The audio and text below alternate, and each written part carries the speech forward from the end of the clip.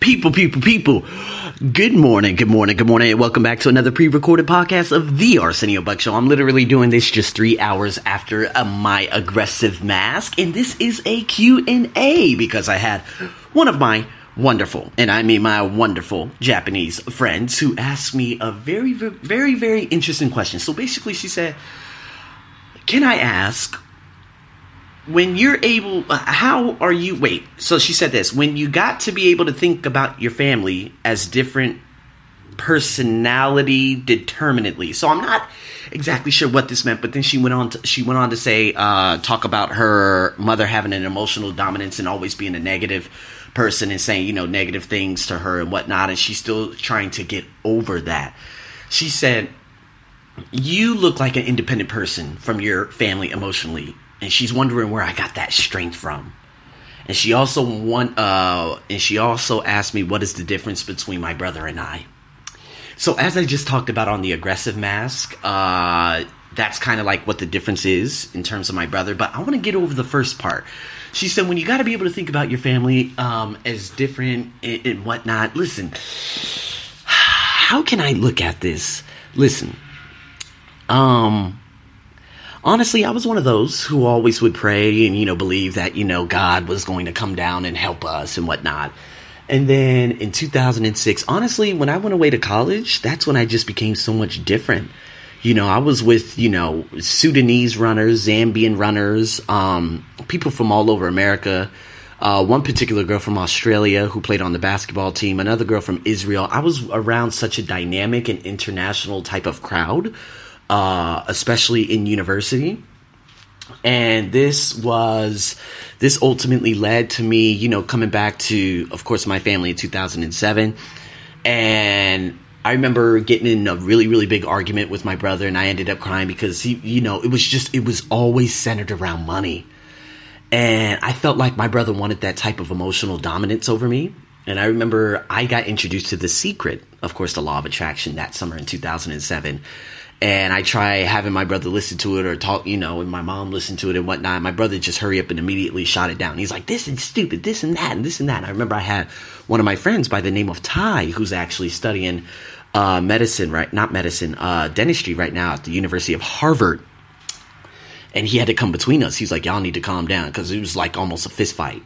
And of course, my mom didn't have control of my older brother anymore because he was just so loose-headed. I believe that that anger just kept developing, as the years went on. And so that personality, me going to college and whatnot and doing this and doing that, I think I just evolved away from my family. Now, I do believe also that, when my brother became a smog technician, he changed. I think all of this, I think he does have like the material mask on him. Because when my brother actually made a lot of money as a smog tech, between $3,000 and $4,000 US a month, and that's a lot in America, trust me. Because it's really hard to get a job like that. And when my brother had like a Dodge Supercharger and had this, and he was living in a house and this and that, we had the closest relationship then. 2009 to 2010, he moved out and he was so happy. But you know what? He lost everything from doing, of course, some stupid illegal smogs, came back into my mother's house, and then he ended up working for a company, whereas he developed these balls in his back and he had to get back surgery, and he went from being at the top to at the bottom. And at the bottom came that aggression again, because he felt like I had more money than him. He felt like he had everything taken away from him, and he just became a victim. And so, of course, in 2013, leading up to 2013, it was always about money. I remember I got a message from him in December. He's like, well, mom's sick and you need to give me $100. And I'm like, okay, yeah, that's cool. So I gave him $100 so, my mom could get a shot and this and that. She has some crazy, some throat problem. Luckily, she was okay. But as it went on, I remember for the first 2 months when I moved out here to Thailand, I didn't hear from my family. I didn't hear from my brother.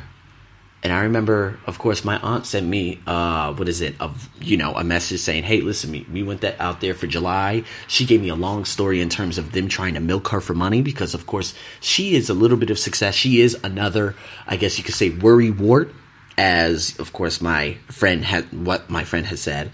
And she is one too, my aunt, because she just complains about, oh, this lady at work and this and that. I'm like, man, think you got it wrong. Man, I just met an English guy yesterday that was insane. Anyway, so we'll talk about that tomorrow. So, what ended up happening, where was I? Oh my God, I just jumped off track real fast. So anyways, okay, let's get back on track. My aunt was at this 4th of July party. And she's like, listen, your name's being thrown around really bad. And the only person that's trying to back you up is your oldest sister. And so I went on to say, I ended up sending my mom a message, and I was like, I sent a message, I can't remember what it was, but it was a message full of anger, and it was what she needed to hear, and I have no regrets for it, period. I said, you know what, I felt like the last time I saw my mother was in 2011, because from 2012 to 2013, I don't know who that lady is anymore, to be honest with you. I'm sorry, I'm just giving it to you cold and hard. What happened? Where did that motherhood, where did that, hey, how you doing, son? How's everything going? And just you being happy for me. I remember I had to go get a typhoid shot, which was about $75. And I came back home and I was like, Mom, I had to go get a shot because I'm going to Thailand. And they said I need this particular shot, CTD, the Center of Disease, CDT, Center of Disease, no, CDC, God damn it. The Center of Disease Control said, they require this shot. And she's like, how much was it? And I told her, and she just looked at me real bad. She's like, well, you could have done this. Every day I came home, she's like, every time I had some good news, she would shoot it down with, did you put gas in the car? Can you buy food? It was always that. And when this letter came, it came out real wrong. And the first person to send me a message was my brother. I didn't even read it. I hurried up and blocked him. And I blocked him for a year, 2 years. And I remember I tried, coming back to meetings and whatnot. And I said, hey, okay, let's talk about, I'm really sorry for what happened, this and that. And I went to everyone. And my oldest sister was the first one. She's like, just don't block me again. Me and my youngest sister, we always had a turbulent relationship. We were able to get over amends, but me and my brother and I never. He never sent me a message. He never sent me, yeah, you know what, I forgive you. Okay, let's just start anew right now. He never did that. And as an older brother, he failed. He failed miserably because I would have sat down and said, listen, this, all the way from 1995. And I'd be like, I understand what I've done wrong and this and that. Let's just duke it out right now. That's it. He never did that. But you know what? The moment I objected in terms of a stupid, garbage, superficial sport called the NBA, saying, oh, this particular person, all he does is shoot the ball. My brother, for the first time in 2 years, his sentence, seems like you've never changed. That was it. Quote, seems like you never changed. And I'm like, wow, after 3 months, 2 years, that's all you could say? 3 years, I'm sorry. This was in 2016. After 3 years, this was the only sentence you can say? I blocked him. He sent me a message saying, you know what, Mom don't want to see you. Don't nobody like you. Don't know that. Just all that anger and aggression. And then I talked to the sister, and she said, we don't even talk to your brother. He's always angry. He comes over and he demands things. And I'm like, your brother is almost an exact replica of your father. Because you know what? My brother, just like my father, when he went around from his girlfriend to his girlfriend to his girlfriend, he's doing the same thing right now. My brother, I think, has or had a girlfriend. I don't know. I haven't talked to him in 2 years. And that girl or that woman has 2 children of her own. That's not even my brother's. This is exactly what my father did.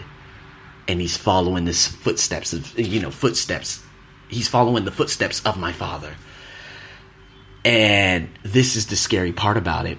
But he's going to have to live. He's going to have to learn. And you know what? I told my sister, I was like, from this day going forward, I think it was like June of 2016. I said to my oldest sister, my youngest sister, I said, from this day going forward, I'm no longer going to speak to your brother for as long as I live.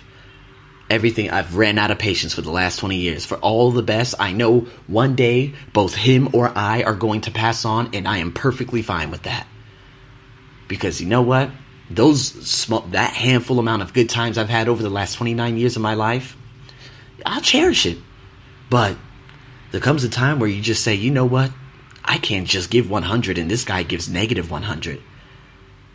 And if he needs help, I could sit here and coach this man. But he's going to have to put forth the effort first. Once he realizes what he's done and what he did was wrong, and you know what?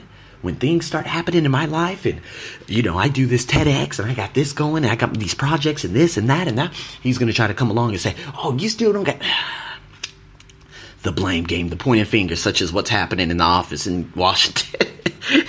Sorry, I had to throw that joke out there.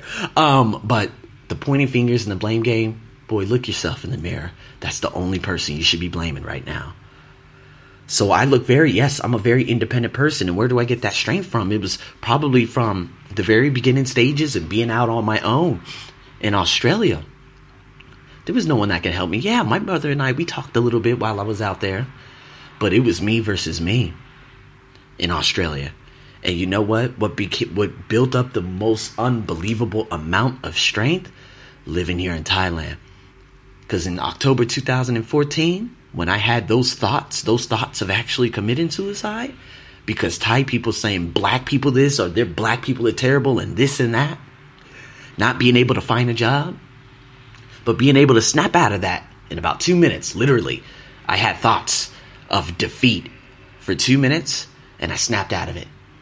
It was like a shroud that came right into me and I was like, oh my God.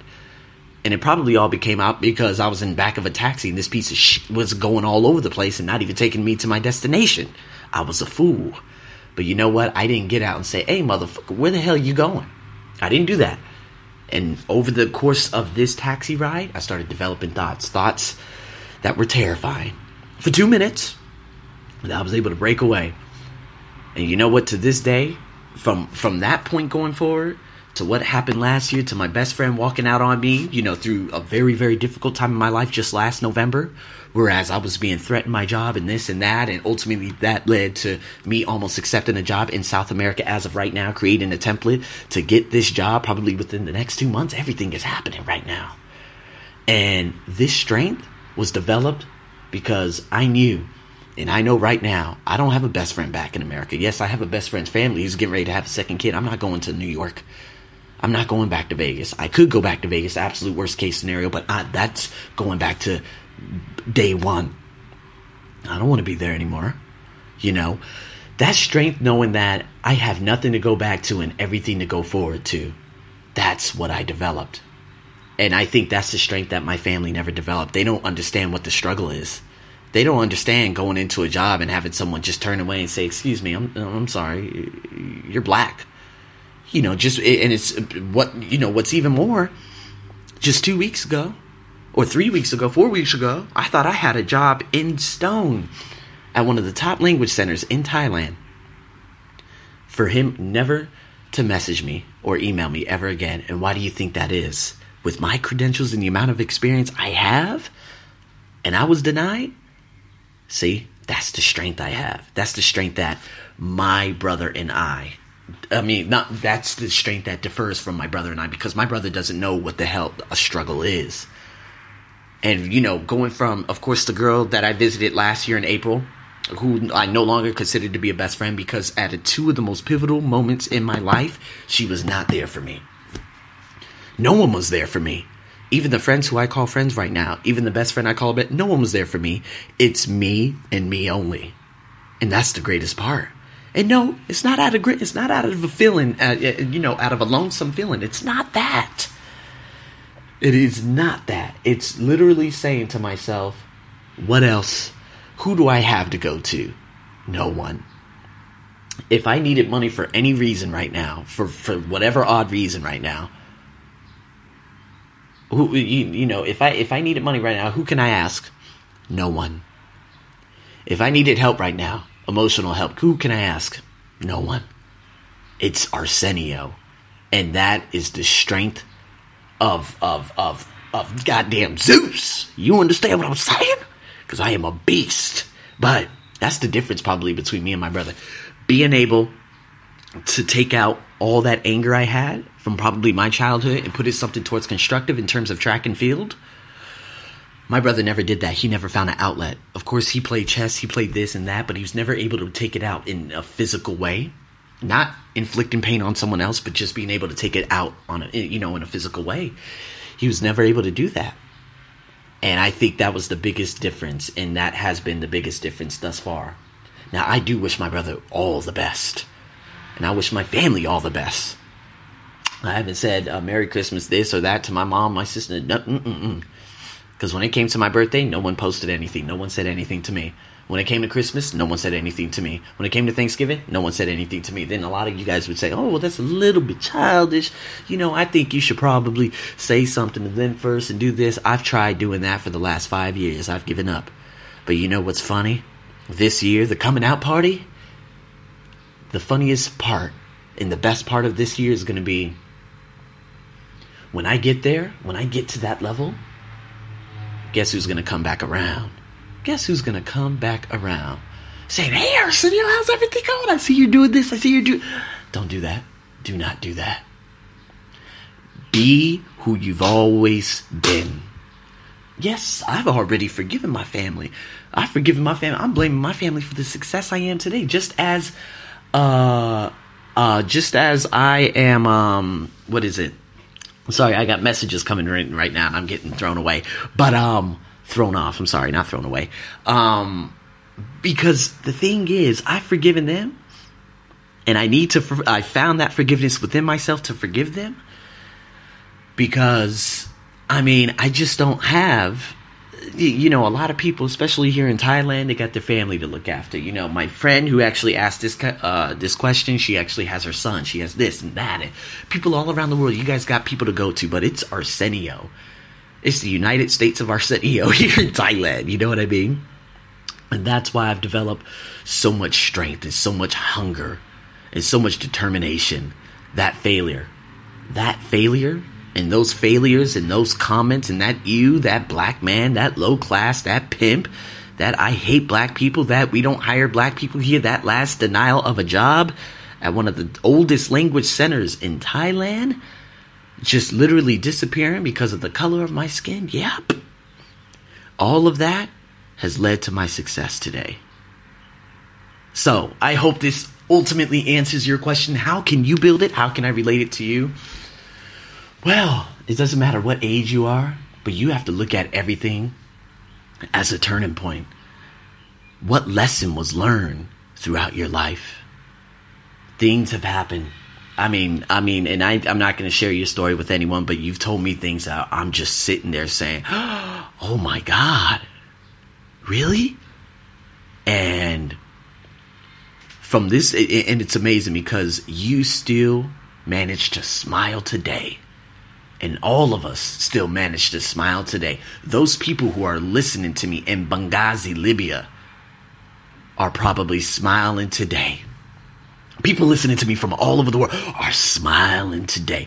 Those people in Zimbabwe and Mozambique, they have the internet and they can listen to my voice.